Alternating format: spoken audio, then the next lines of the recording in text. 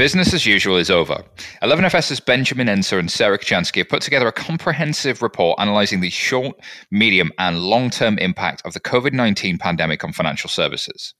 They outline how banks, investment management firms, and insurance companies will need to adjust to meet the demands of a new normal. You can read the report right now for free at info.11fs.com/COVID-19. That's info.11fs.com/COVID-19. No hyphen there. Remember, no hyphen, people. All right, let's start the show.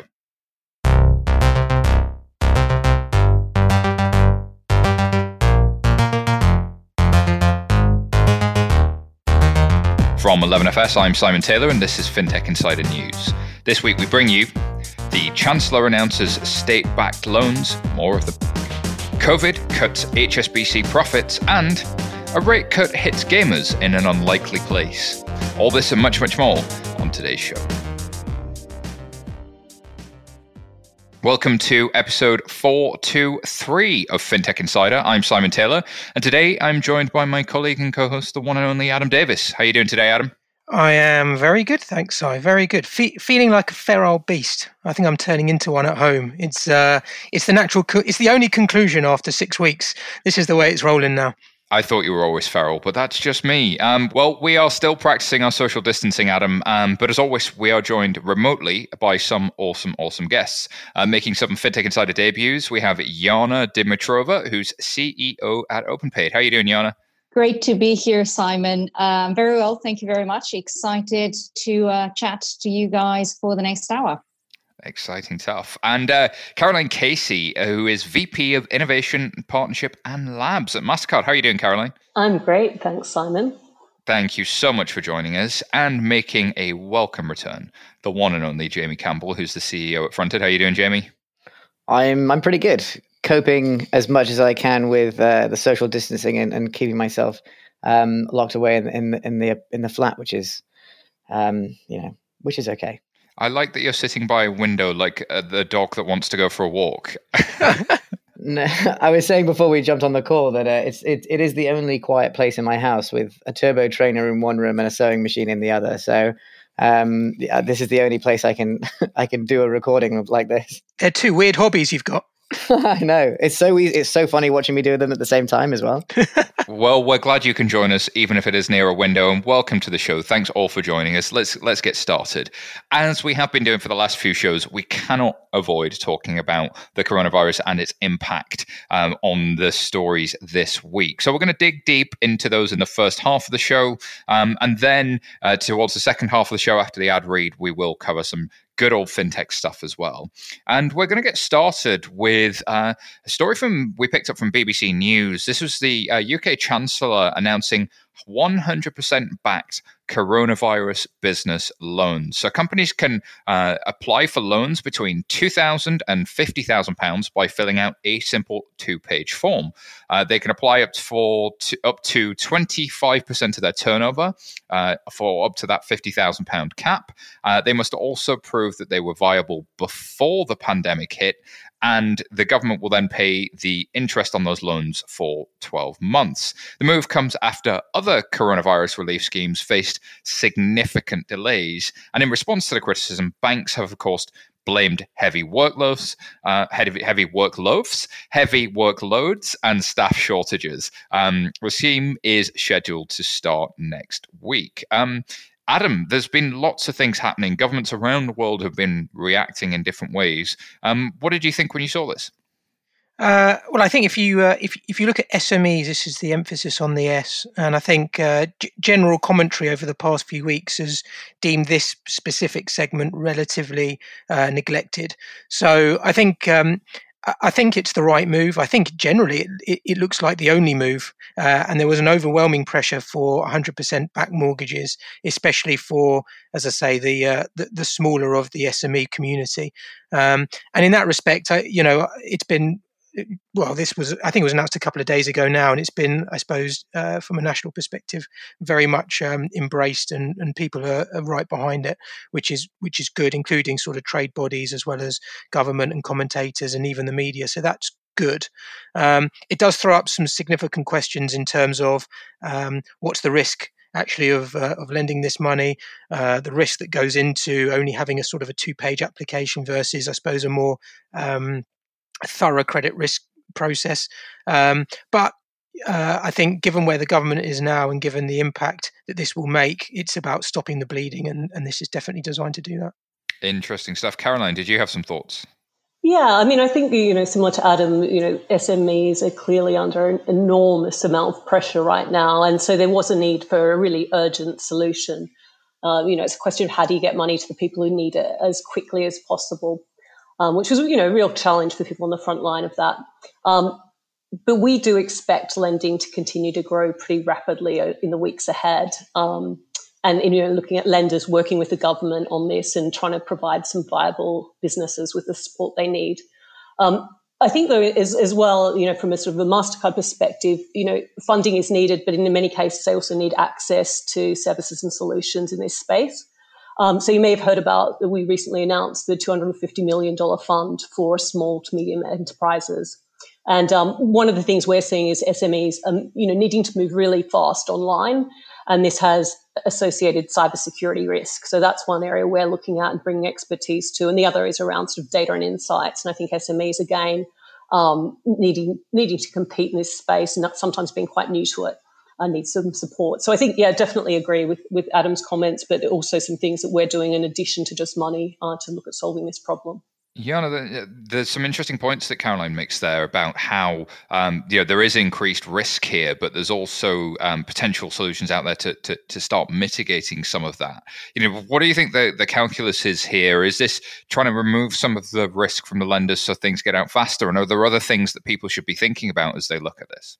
Absolutely. That's a great question, Simon. So I think, first of all, supporting small businesses is absolutely vital in this environment. And I guess the industry, both banks and non-banking financial institutions and the schemes as well, would agree that actually the health of those small and medium businesses is the foundation of the entire financial services industry that we're all part of and members of.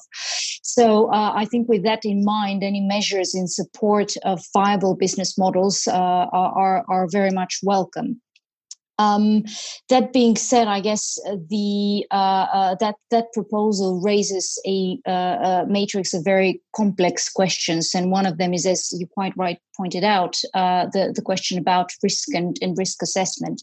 But I think it also brings to the table an opportunity that businesses and banks and financial service providers have probably not quite managed to seize before, and that is around how businesses define risk, first of all, and how they analyze that risk. And it brings me, I guess, to the point of data analytics and collaboration between the various providers in our ecosystem. Again, banks, non-banks, payment schemes, and the sharing of data so that a more full picture can be built, and so that actually institutions can pre-analyze the activity of a particular business and can actually react to a situation like the situation that we find ourselves in today, and be able to start lending money or help and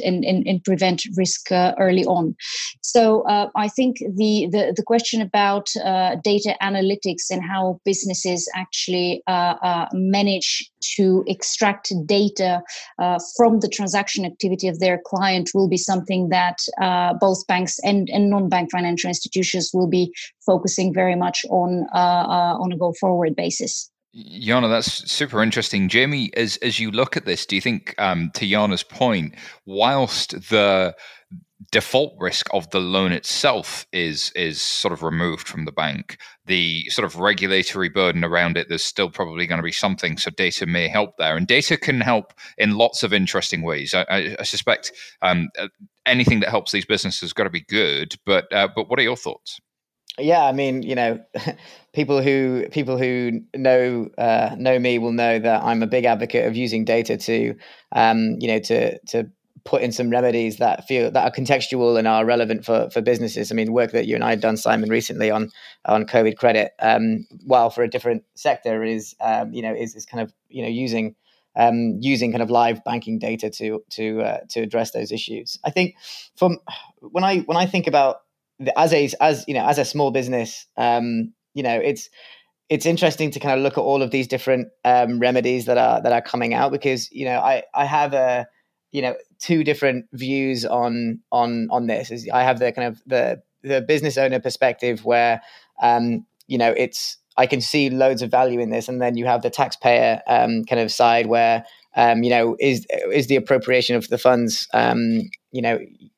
worthwhile and useful. And I think when I think about the macro impact of a lot of these things, it's like, the thing that moves the needle for the UK economy is unemployment, like the most, and to do as much as possible to mitigate those things from happening, to create remedies to make those things less likely to happen, I think is the most important thing that the kind of the government can be doing. And I see these remedies, and I look at the other kind of I guess the equity side of some of the remedies that have come out, where the government will match a kind of a VC investing in a small startup. I look to this new I guess remedy as a slightly less risky way of making a similar impact. So I don't know. I'm still kind of undecided on how I feel about a lot of these. As a small business owner, I'm incredibly grateful to see so many options available to us. It's just how they choose the businesses to work with, and at what stage in which they get involved in the data that they look at, I think is going to be the most important factor around whether this is good or bad. Jamie, I actually think you're raising a very important point there, a very interesting one. I guess the interesting point there is that businesses now have to prove value, that they are creating value today versus, I guess, the standard way of investors of looking at businesses, which is very much focused, or used to very much be focused on future value. I think that's a great point, Jana. What I'd say is that we've covered a couple of times on recent episode, like how does the credit model really change? Because we're not in good times anymore, and it looks like the new normal isn't coming for a while. So having the government stand in is really, really helpful. We know new data will help, but will the taxpayer be really concerned in 12 months' time if there has been a lot of fraud, if these businesses hadn't been viable in the first place? And these are risks and potential unintended consequences, but it's hard to know what choice the government really has. I'm going to move us to the next story, because I'm sure we'll come back to countless initiatives from government. But as we move into the private sector, there's a story from The Guardian, and we could have covered many because it is results season for the big banks in the UK at the moment. But this one is about coronavirus cutting HSBC profits in half. And that's bearing in mind, we only really saw the impact from March onwards. So Q1 would have been January to sort of April. So this is really quite significant. So the multinational bank has to also devote £8.8 billion to cover bad debts it may incur over the next year. They've already paid £2.4 billion to cover defaults, which led to a 48% drop in profits in March alone. Depending on the severity of the downturn, HSBC said loan loss provisions could surge between 7 and 11 billion for the full year 2020. The bank also said the current crisis was quite different from that imagined by the Bank of England's annual stress tests, which determine whether banks can weather severe economic downturns. The company will also cut costs to make up for lost revenue, but the CEO, Noel Quinn, says the bank will continue with its planned £4.5 billion overhaul, despite some opposition from shareholders as well as climate change activists. Adam, I know you're a fan of results season, but this one is a results season like no other. I mean, these are unprecedented times. What's your analysis of this? Well, I think 8.8 billion sounds like an extraordinarily large number, but then you've got to recognise that HSBC are global and have got a substantial operation in Asia. I think if you then compare that to Barclays, who announced a few days ago now, their results actually spiked about a 12% increase in their share price, mainly because their IB instance has done so well and has actually, within all this volatility, has actually produced record profits. And then Lloyd's, who I think also has announced their results just prior to us recording this, and they've also set aside a similar amount, around I think it's 1.1, 1.2 billion, to what Barclays have done as impairment charges for the potential crisis and to cover it. What you've seen from all those three banks is basically front loading. So, share price at the moment is low.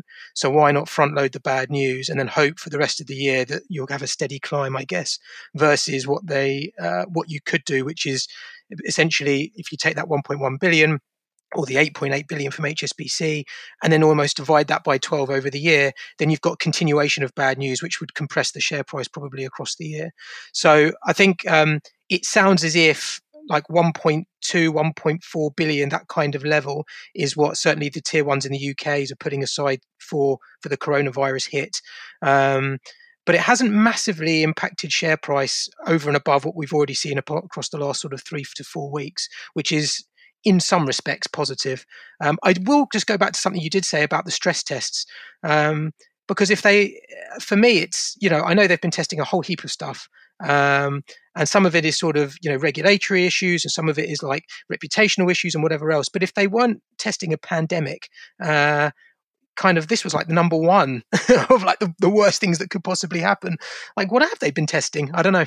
Yeah, so the stress tests, I think, were always based around the ability to weather a credit crisis, because I think the assumption was going to be, if we see another 2008, how do we fix that? But this is actually a very different crisis. As you said, the Barclays Investment Bank is doing really, really well on the volatility, but the real economy is really suffering. So it's almost the inverse 2008, where the casino banks are doing really well, but the sort of the Main Street banks are really, really struggling.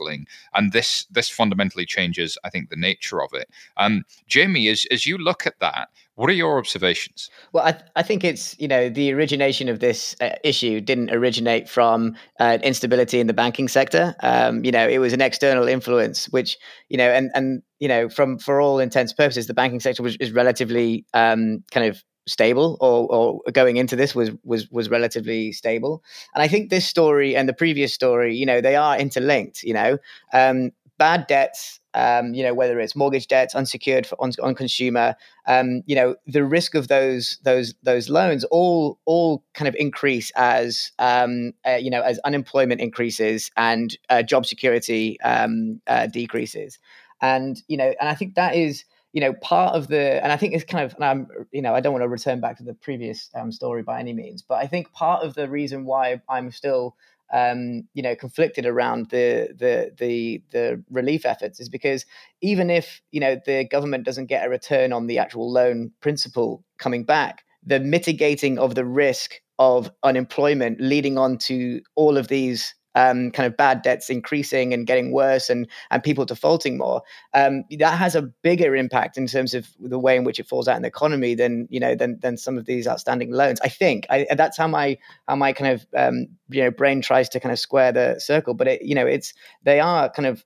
these large numbers, that people are kind of putting aside to barrier against bad debts. And I think Barclays has come out, and as you're saying, Lloyd's as well, with similar figures. But it's fascinating to watch it all roll out, and how these relief efforts kind of play to make sure that some of the infrastructure, which seems like it's not falling apart in the same way that it did in 2008, can prevent something like that from spiraling even more. And I think that's where I think the interesting piece of how the Treasury and the economy is reacting to the crisis, alongside these larger banks. Jimmy, that's a good point. It's almost like in when the banks were in crisis, we bailed out the banks, and when the Main Street is in crisis, we've got to bail out Main Street, and the tools to do that aren't as easily and readily available. And we're seeing policy being developed, sort of fly by the seat of your pants a little bit. But respect to everybody that's trying to get that done. Caroline, as you look at these results, what do you think it's saying about the market? What do you think it's saying about where Main Street is and where really the industry's changing? I think everyone's under pressure right now. So I don't think this is at all surprising to see an announcement like this. It's a pretty trying time for everyone. And I think the industry itself, though, is really focused on ensuring the safety of their employees and supporting clients, small business, communities, and government partners. So I think everyone's busy doing a lot of things, but this sort of announcement is to be expected. I think, though, there is also currently so many unknown factors. We're so early in this. It makes it really difficult to determine where we're actually going to end up. And I think there needs to be a bit of realism that these fallouts will happen. But also I think there needs to be hopefully some amount of optimism, if that's possible, and pragmatism as well about how to deal with it. But I think, it's not surprising. And I think that, there's probably going to be big impacts in a number of areas. I was just going to say, I think just off the back of that, there is, I suppose, a big shout out to the capital requirements, the Tier 1 capital requirements and ratios that these banks have had to hold since 2008. I think they're up to sort of 10% if you're holding in capital is like the minimum. And I think even with the crisis as it is, because of the circular nature of how this money's being lent, the banks are still hovering sort of the 12, 13% mark. And that just wasn't there in 2008. And it goes to show that from a well-capitalized perspective, I don't know if that is a perspective, but it goes to show that things that have been done over the last 10 years has reaped the benefit now during this downturn. Has Adam won the award for coolest shout out on this podcast ever? Shout out to the Tier 1 capital ratios. That's the way we roll. That's the kind of shout outs. I didn't want that to go. I just didn't want that to go by without someone kind of really putting a focus on it and making sure that everyone was giving it the props it deserved. Hey, Basel III is cool these days. Yana. The ICAPs and the ILAPs. No, I just wanted to say I think Adam is making a great point there because actually in the last 8 weeks, banks have been given the opportunity to rehabilitate themselves. And I guess to the point of one CEO of a large French bank saying that banks are right now the doctors of the economy.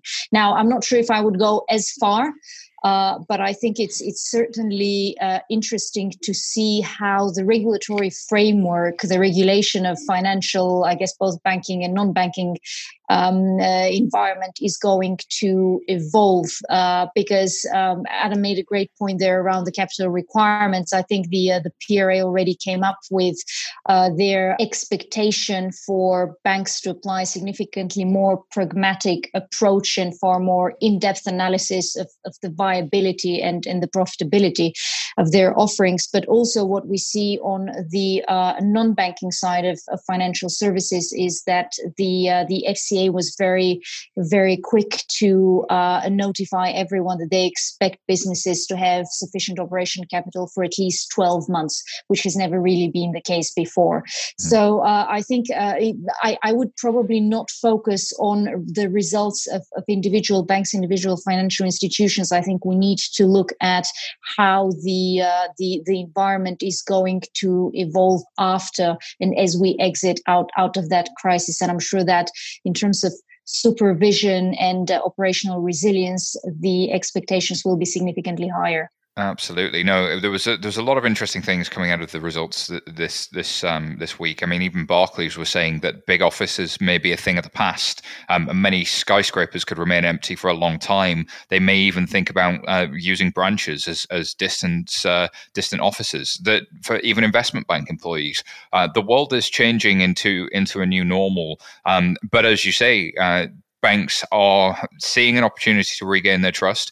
Regulators are looking for them to be efficient and fair and transparent with their customers. But it seems like in the US, at least, banks are reaping some rewards for that. In fact, story from the Wall Street Journal, coronavirus has driven up deposits at the major US banks. So companies and consumers deposited over $1 trillion in the first quarter of 2020. More than half that amount went to JP Morgan, Bank of America, Wells Fargo, and Citi. Combined, these banks received $590 billion in deposits, eclipsing the previous record of $313 billion for the entire banking industry in a quarter. A significant portion of those departments came during a 2-week stretch in March when companies were stockpiling cash to prepare for a COVID-induced recession.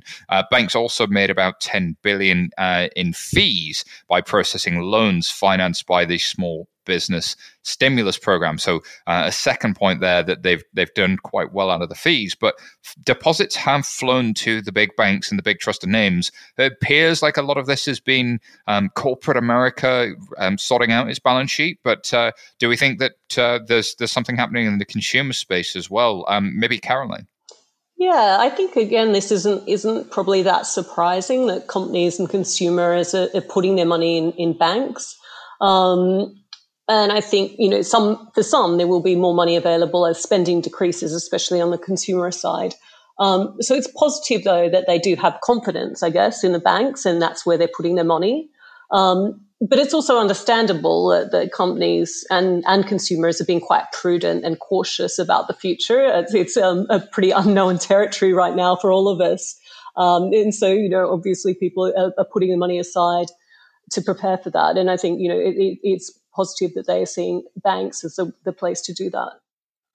I think if you look at the limit that it insures in the States is about $250,000. So that's basically that's a very attractive sum if you're going to deposit your money somewhere in turbulent times, because for a lot of consumers, as in personal, Joe Schmoes, and then also a lot of SMEs, that the amount that you're going to deposit is going to fall well under that figure.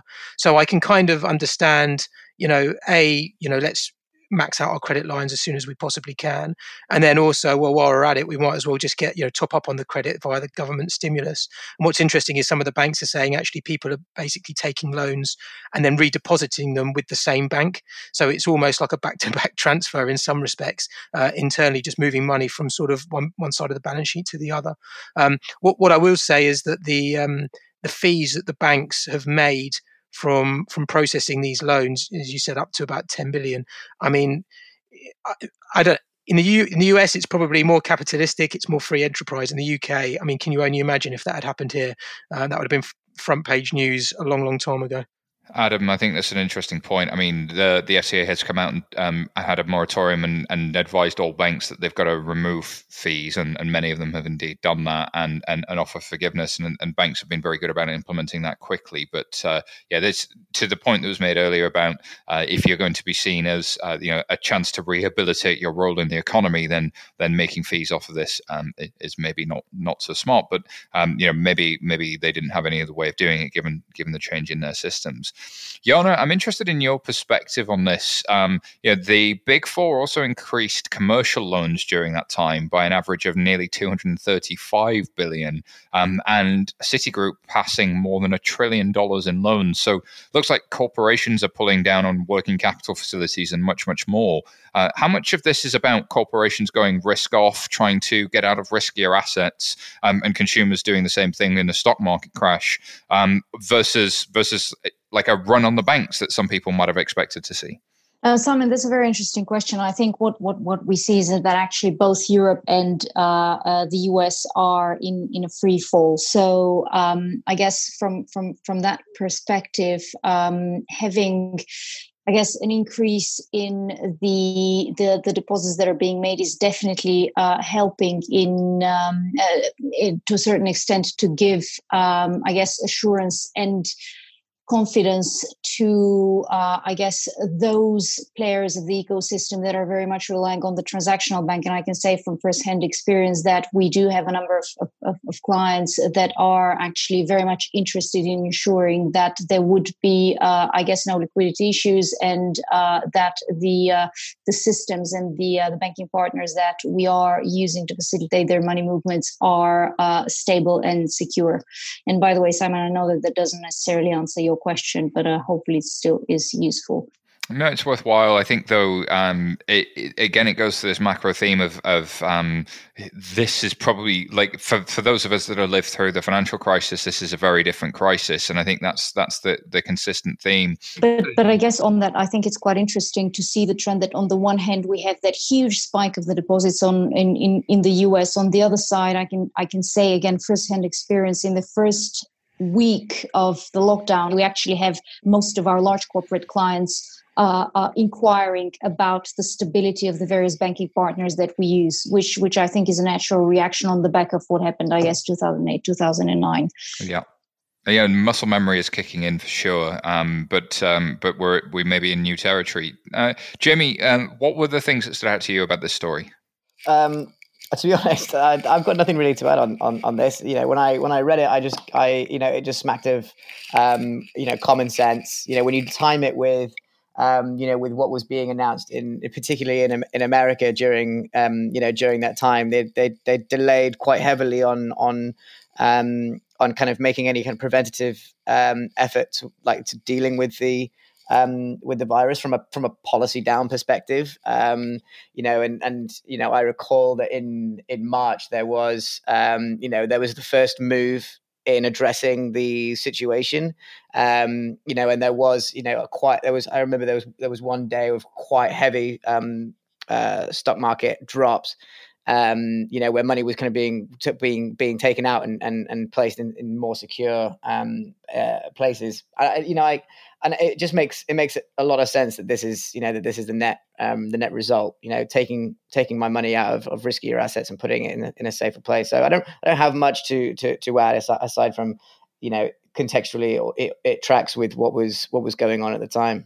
Indeed. All right. Well, it's time for our ad read. We're just going to take a quick break and we'll be back shortly. FinTech Insider is proudly brought to you by Mitek Systems, a global leader in digital identity verification. Mitek combines artificial intelligence with human intelligence to deliver a digital onboarding solution that is reassuringly certain in uncertain times. See how at miteksystems.com. That's MITEK, Mitek. This episode is also brought to you by Equinix. Equinix is the world's largest data center and co-location provider, enabling the fastest application performance, lowest latency, and a digital ecosystem for financial services. Its platform of more than 200 data centers worldwide protects, connects, and empowers mission-critical infrastructure for over 10,000 businesses. Find out more at equinix.com.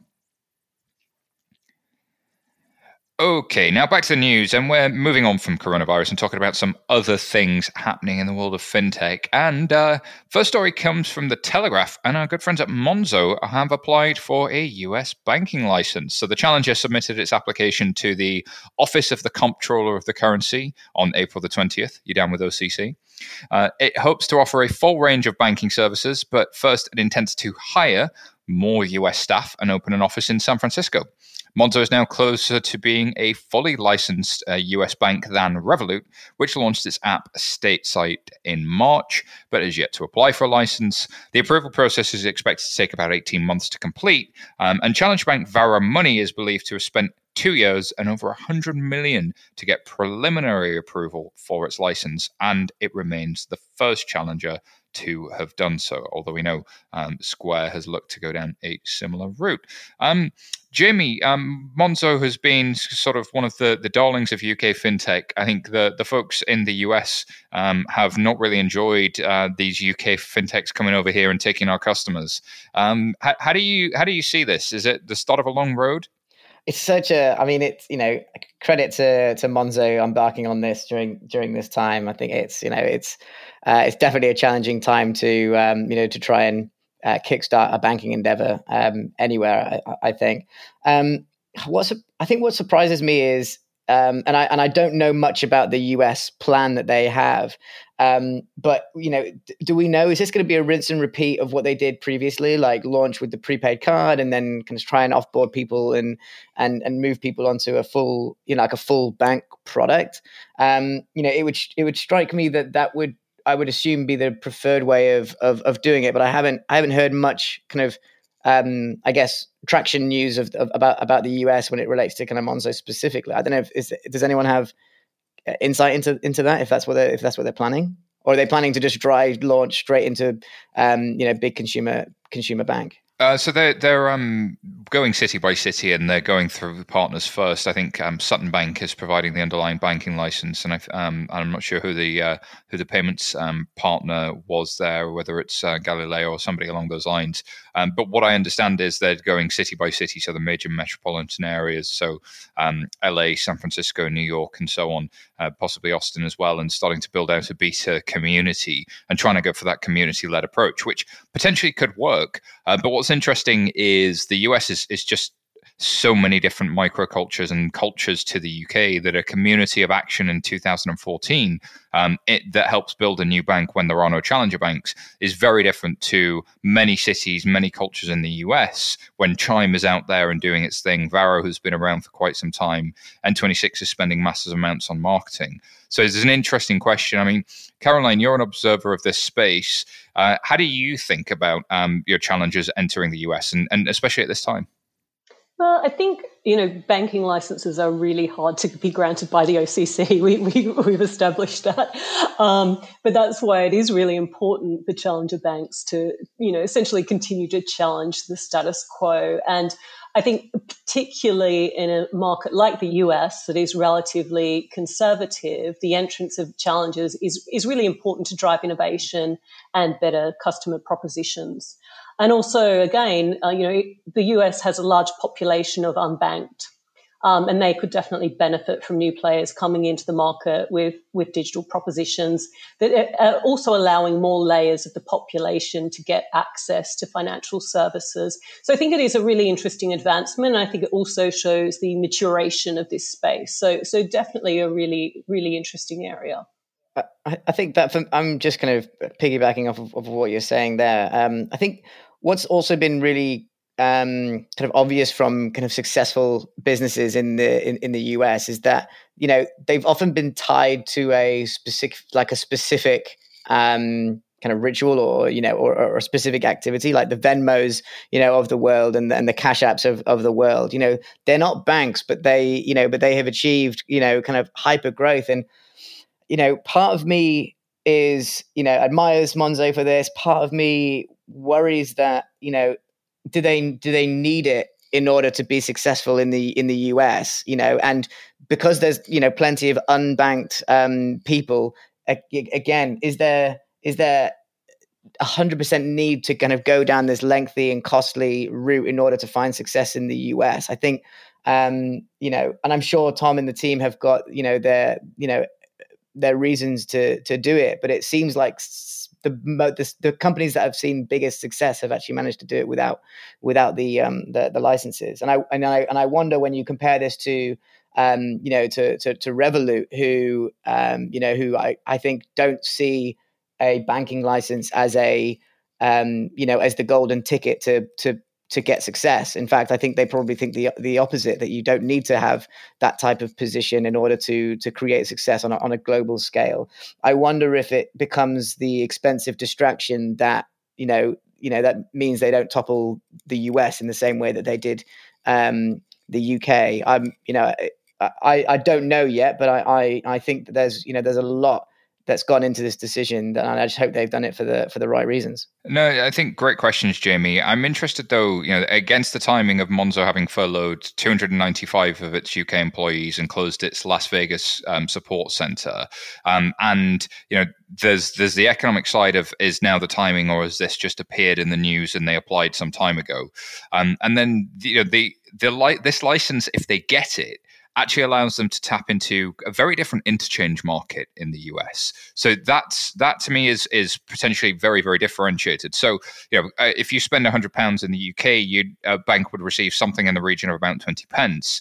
But if you spend $100, you would get something in the region of $1.50. So there's a much higher revenue opportunity for being a challenger bank if you have a license versus splitting that across many players that you would have in the US. Adam, do you think there's something there?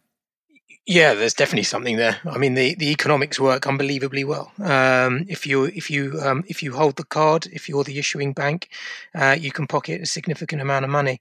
I think what I would say is that I guess the other option that they have, should they have gone down this path, is to potentially buy somebody else who've already got a charter. And I think Lending Circle did it, or Funding Circle was it? I can't remember. Lending Club, almost there. But they spent nigh on like 200 million on that only about 3 or 4 months ago.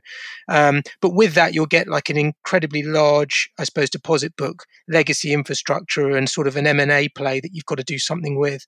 And I guess, looking at the playbook of Monzo, that's just not what they're good at and not what they need to do, especially when you've got, Vero Money, who have just got the license, you've got the playbook. It's like going for architecture plans for your home and someone just round the corner has just got it. You can literally follow the playbook and where they've made mistakes, you just improve on it. And that's basically, it's a smart move. Whether now's the time is questionable. But I think, you referred back to the challenger bank market in the States. It's still massively, massively nascent. I mean, Chime have got, 5 million customers. N26 has hardly made an imprint on about 250,000. So, the opportunity is there for those who want it. Well, then you've got your Simples and your Move-ins and everyone who, there is a maturity in that market to a degree. But I think your point, Jamie, was the key one, which is Cash App and Venmo are massive and could potentially move in that space. So it is a very different market. I'm sorry, we're out of time on this story, so I'm going to move us to the next one.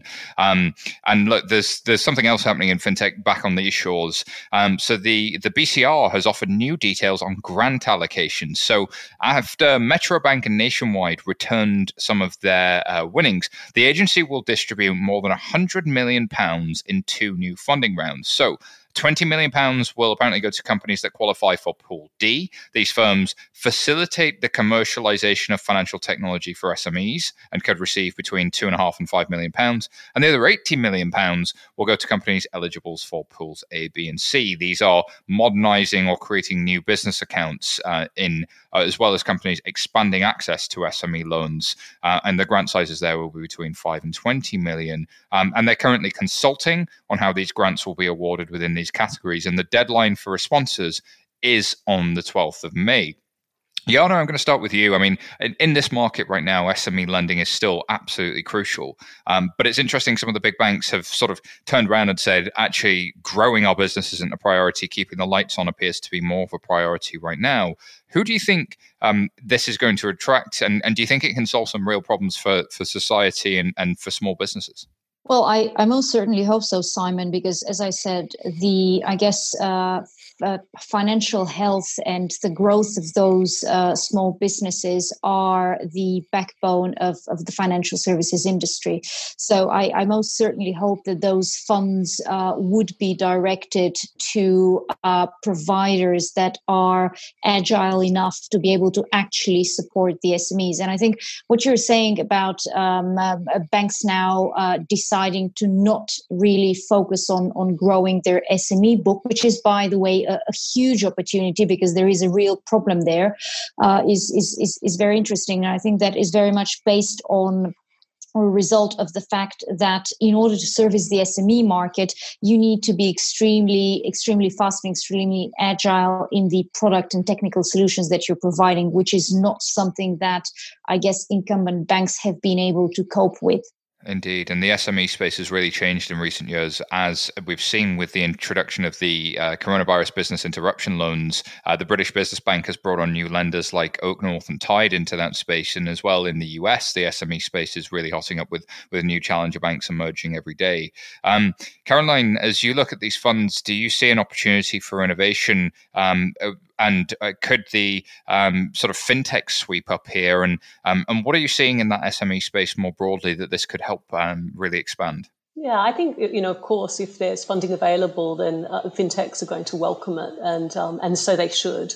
I think the actual purpose of this fund really is, underlying is the value and the impact of SMEs on the economy, but also this is the opportunity for cash to go in to encourage innovation so that they can grow and thrive. So I think, it's this sort of funding has been pretty instrumental in providing benefits for specific recipients, so that they can drive innovation for this market. And I understand that total investment pool has been around £700 million, so a pretty substantial amount of money there. Absolutely. Adam, what do you think the scores on the doors are for people? Is it too early to say? The people that did receive the funds and haven't got it back, are they succeeding with those funds? Certainly seems that Starling are releasing features at a rate of knots. We haven't heard much out of many of the other banks. How are we going to measure success on this thing? And has it been a worthwhile endeavor, do you think, so far? Oh boy, I don't think you can. I don't think now is probably the time, especially with everything else that's going on. I think one thing that probably is recognised but not necessarily talked about is that some of the commitments that were made by the players who got the cash might have been what's the word?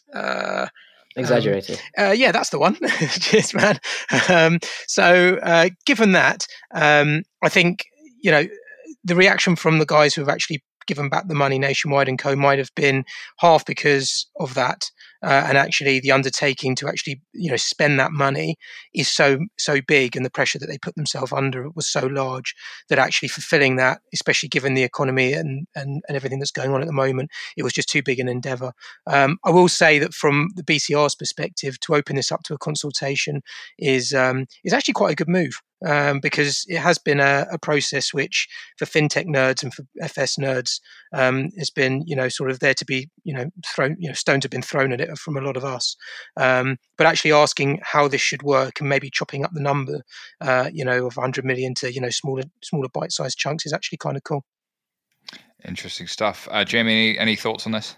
Yeah, I think this is a great opportunity. I think for I immediately think of businesses like Coconut, fat salary finance, like a number of companies that I think could fit into this kind of relatively woolly description of facilitating the commercialization of financial technology for small businesses. I think if I were a fintech looking to kind of disrupt the SME market from a banking or a cash flow perspective, I can even like the Fluidlys of the world as well. If I was Caroline right now, I'd looking at this, I'd be very excited because it presents a really good opportunity, I think. Well, Fluidly did actually win some of the original pool deals. Oh, did they win some of the original? Oh, that's just me behind on my on the info. But Sam and the team at Coconut. If I was Sam, I would be licking my lips right now looking at this, because I think it really plays into their strengths. Yeah, and look, we do, and we are very blessed to have a vibrant entrepreneurial community of fintechs trying to fix things for the small business sector, and we need them. As Mark Andreessen said, it is indeed time to build. Speaking of potential fintech funding, the story comes from Finextra, and this is about FIS starting a fintech venture fund. And rather than me telling you all about it, let's hear from Asif Ramji, who is Chief Growth Officer at FIS. Hi, my name is Asif Ramji, Chief Growth Officer of FIS. We're excited to announce today that FIS Ventures, the newly created corporate venture investment division of FIS, has launched an effort to invest a target of $150 million in promising fintech startups over the next 3 years. Our objective is to invest in companies and their technology, which will help us to provide innovative solutions to our clients in the future and to help these companies realize their long-term growth ambitions.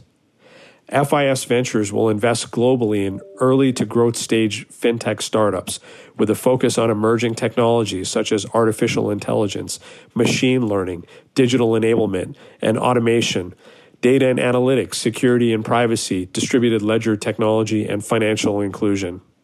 We typically look for companies that have strategic relevance to payments, banking, and capital markets, and have a large addressable market, whether it's deepening our capabilities in our existing business or broadening the solution set in adjacent markets or creating net new business opportunities. We are advancing the way the world pays, banks, and invests. Alrighty, thank you very much to Asif Ramji at FIS. I mean, Caroline, at MasterCard, you've been in the space looking at fintechs for quite some time with your labs and various programs. I mean, what have the insights been for yourself, and what might a corporate venture fund do for an organization that is in this space? Well, I guess, we've got our Start Path program, which I'll give a little plug to, which is essentially how we connect the best sort of fintechs in the business directly into our customers and our own business. And they're across sort of all the areas actually just mentioned. So it's sort of everything from AI to payments to blockchain, through to sort of, marketing tools and things like that. So really, really broad. I think it is about our focus in that is also to connect these fintechs into customers in our own business so that they can create genuinely sustainable and robust business models. And I think they can help sort of de-risk opportunities for their partners. They're doing things in more agile ways, in different ways than companies like ourselves at MasterCard, despite being a tech and innovation company, they can do things quite differently to what we do. So I think this is a really interesting news because I think we also know that VC funds have been under a lot of pressure and there's been a slowdown. So it's fantastic to hear someone, actually making a considerable investment available. And it's also, I think, an interesting time, though, for well-invested fintechs. So those who can kind of buckle down, they've got enough money under their belt to see this through, and they've got cost controls in place and a decent business model, because they possibly some of them will end up being the next tech leaders. I think we saw out of, the 2008 financial crisis, the likes of Venmo, WhatsApp, Groupon, coming through that crisis and really, building into considerable players as a result. No, interesting indeed. I think there's definitely something to be said for B2B fintech. People often think about the challenger banks, or they think about competing for the consumer or the business kind of directly, but they don't think about always B2B fintech and fintech the supplier and just how big the plumbing is. I mean, Jamie, you're in the entrepreneurial space. You've had to do raises. How do you see the world of corp VC versus the world of traditional VC, and how do you see this fund entering the market?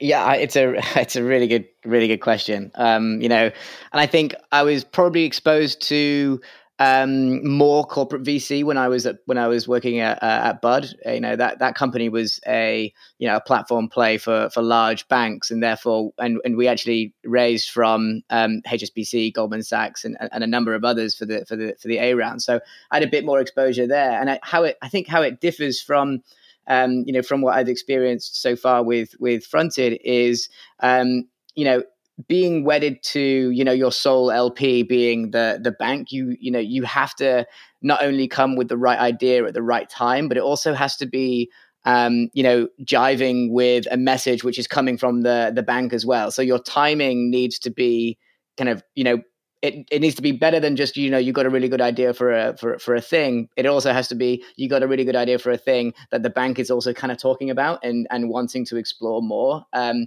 so, you feel like you can land with something which is of the zeitgeist in the kind of the big banking world. And I think on the Bud side, we were dealing with open banking, with kind of marketplace API platforms for banks, which was really resonating with a number of banks who were looking to kind of occupy the platform space. Whereas, with traditional venture, what we found is a good idea is a good idea. And as long as it's solving consumer problems, it doesn't really need to fit any other kind of remit. My point around the FIS thing is, I don't understand why it's taken so long for this to come about. I mean, reading this, I was like, right, have they not had a fund this entire time? I mean, they're almost perfectly placed to do this. It's a really welcome sign, and obviously more capital available for fintechs is great. I'm just shocked that it's taken taken so long when you've got, your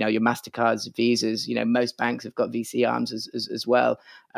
So yeah, welcome to the market. Where have you been? FIS is absolutely massive, as we know. I mean, they've been doing a lot of M&A recently. They did also recently invest in Nigeria-based Flutterwave as their first investment, which does checkout and card issuing. It's probably unfair to Flutterwave, but a lot of people refer to them as the Stripe for Africa. It's a very interesting company and potential. You can see the strategic potential for somebody like FIS there to have a small piece of something that could be a very exciting company going forward. Jana, Adam, we're up against it on time, so just 30 seconds from each of you on this. I mean, Jana, what were your thoughts? I think very, very interesting investment ethos from FIS. I think we're definitely seeing that there is still a lot of, as investors like to call it, dry powder to be redistributed. And I guess their first move in Nigeria is already giving the signal that they will be looking for markets, young markets with young demographic, with huge growth potential. So I think very, very interesting, and a lot more to be seen from them. Indeed. Thank you so much. And Adam, how about yourself? Yeah, I think the one thing with FIS in particular, especially since they acquired WorldPay, is that they can do a lot. Core banking, acquiring, and everything else. They're about 80 million market cap or something, which for one of the old incumbents is pretty ginormous. So 80 billion, sorry, not million. Crikey, I've undersold them there. So, looking at, I suppose, emerging markets and looking at new areas of development suits them because they can do so much and bring so much of the infrastructure with them. So, yeah, I mean, good news story. And what a great partner! What a great partner as a small business to kind of have, early on, with the big weight of someone like FIS behind you. Whoever is receiving capital from this fund is probably going to be geared for quite an easy ride, I would say. Absolutely. All right. Well, I'm going to move us to the last story, and this may be my favorite story of the week. Story comes from the Financial Times. Animal Crossing has slashed its interest rate to near zero. So millions of people have turned to video games to escape the somewhat brutal realities of the pandemic. But Animal Crossing New Horizons has hit a little too close to home this week as the game's central bank mimics some real-life measures. This week, the Bank of Nook has slashed interest rates from 0.5% to 0.05%. Players will not earn additional interests on savings higher than 9,999 bells, New Horizons in-game currency. This move is expected to drive users to the Stalk market. Yes, that's STALK, where investors buy shares in turnip commodities. New Horizons is the latest game in the Animal Crossing franchise. In its first week alone, 1.2 million copies were sold in the UK, and it currently boasts about 12 million players. So, Adam, as our resident stocks guru, is it all about the stock market right now? Oh, sorry. You've been prepping for that one. You've been prepping for it. I've seen it. No, it's. I mean, they say is a way to get. Escape the crushing realities of the pandemic, but this kind of leans on quite a lot of the things that you would expect to see from the pandemic, slashing interest rates and all sorts of other stuff. I've never heard of it before, if I'm honest. So I'm gonna. What is it? It's on the Is it on the Nintendo? Nintendo Switch, yes. Caroline has opinions. Go, Caroline. So I haven't actually played this game, but this is my favorite story of the hour. I used to actually work in massive multiplayer online gaming, and we had to employ economists, and people often underestimate the challenge of running an in-game economy, and it's actually really difficult if it's not managed effectively. Your virtual world becomes absolutely shambolic. You get disparities in wealth. You get, people running around able to buy up every house, and people get really disengaged, like in the real world. But the key difference here is that people can actually just leave the game if they get disengaged. So you have to manage that economy really, really well, or all your gaming income dries up. And this game is fairly new, so it's not surprising at all that they need to adjust their interest rates. As predicting that, it can be pretty tricky to do far in advance. But I thought it was really nice that Societe Generale made a comment on this. It's a pretty trying time, so nice to see some light relief. So yeah, I thought that was great. Simon, actually, just before the podcast, I was talking to our Chief Product Officer, Adam, who is absolutely crazy about online strategy and online simulation games. And what he was saying was that actually he was very disappointed to see the interest rates being slashed. And what he was saying was that actually, if there was no central regulator within the game, instead they were using blockchain technology, then that wouldn't have been possible to happen. So just food for thought. Yeah.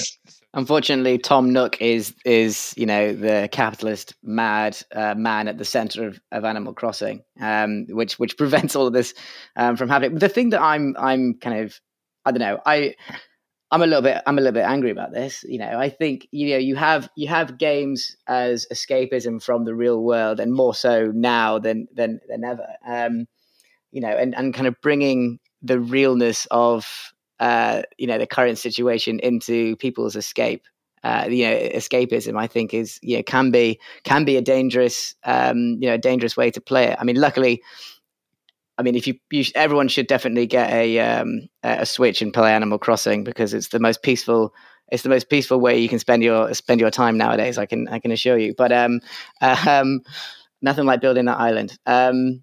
But I think that broader into that world. What right does the gaming world have to bring in the real world? Maybe I'm thinking too much about this. Maybe I don't care too much. So I think this goes back to Caroline's point about actually, if you're going to create a great game, you have to design it properly. And as soon as you introduce economics into games that make great games, you have to bring in economists. And I've heard a few people describe Animal Crossing as having that sort of relaxing sense of almost Minecraft. It just has this chill vibe to it. But part of the fact is you're building something and making something. But because people were using their Nintendo Switch's internal clocks to basically manipulate the amount of reward they were receiving for just passing time, they're essentially able to do a sort of form of money laundering. So a lot of gamers feel like, because some people messed up, they've changed the interest rates. So because of money laundering, our interest rate went to zero, and people don't feel so good about that. But hey, at least it's a social phenomenon, eh? Caroline, any further points before we move on this one? No, I do think though, the point of using games to teach financial literacy is actually a really good one. I mean, gamification is one of the most engaging ways to learn things, much more interesting than reading a small print on a financial institution website. So I think there's a positive in that for the kids and also for adults. Yeah, for literacy and numeracy, this probably does a lot more for it than a lot of education programs that are well funded centrally. There are some celebrities getting in on the stalk market. Elijah Wood made headlines when he visited one player's island to buy her turnips, and her tweets of the interactions went viral.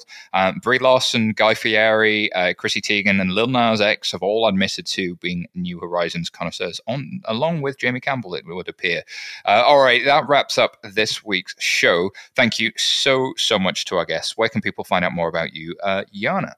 Thank you so much for having me, Simon. LinkedIn, our website, Twitter, if you feel adventurous, WhatsApp and email. Brilliant. Caroline, how about yourself? I'm on. Thank you for having me this evening. It's been great. So I'm on Twitter at CC Digital and also on LinkedIn. Brilliant. Thank you so much. And Jamie? I'm on JC the Original on Twitter. Of course you are. And Adam? Adam D8 on Twitter, LinkedIn, and 11fs.com. Thank you so much. As for me, you can find me at SYTaylor on Twitter or email me simon@11fs.com.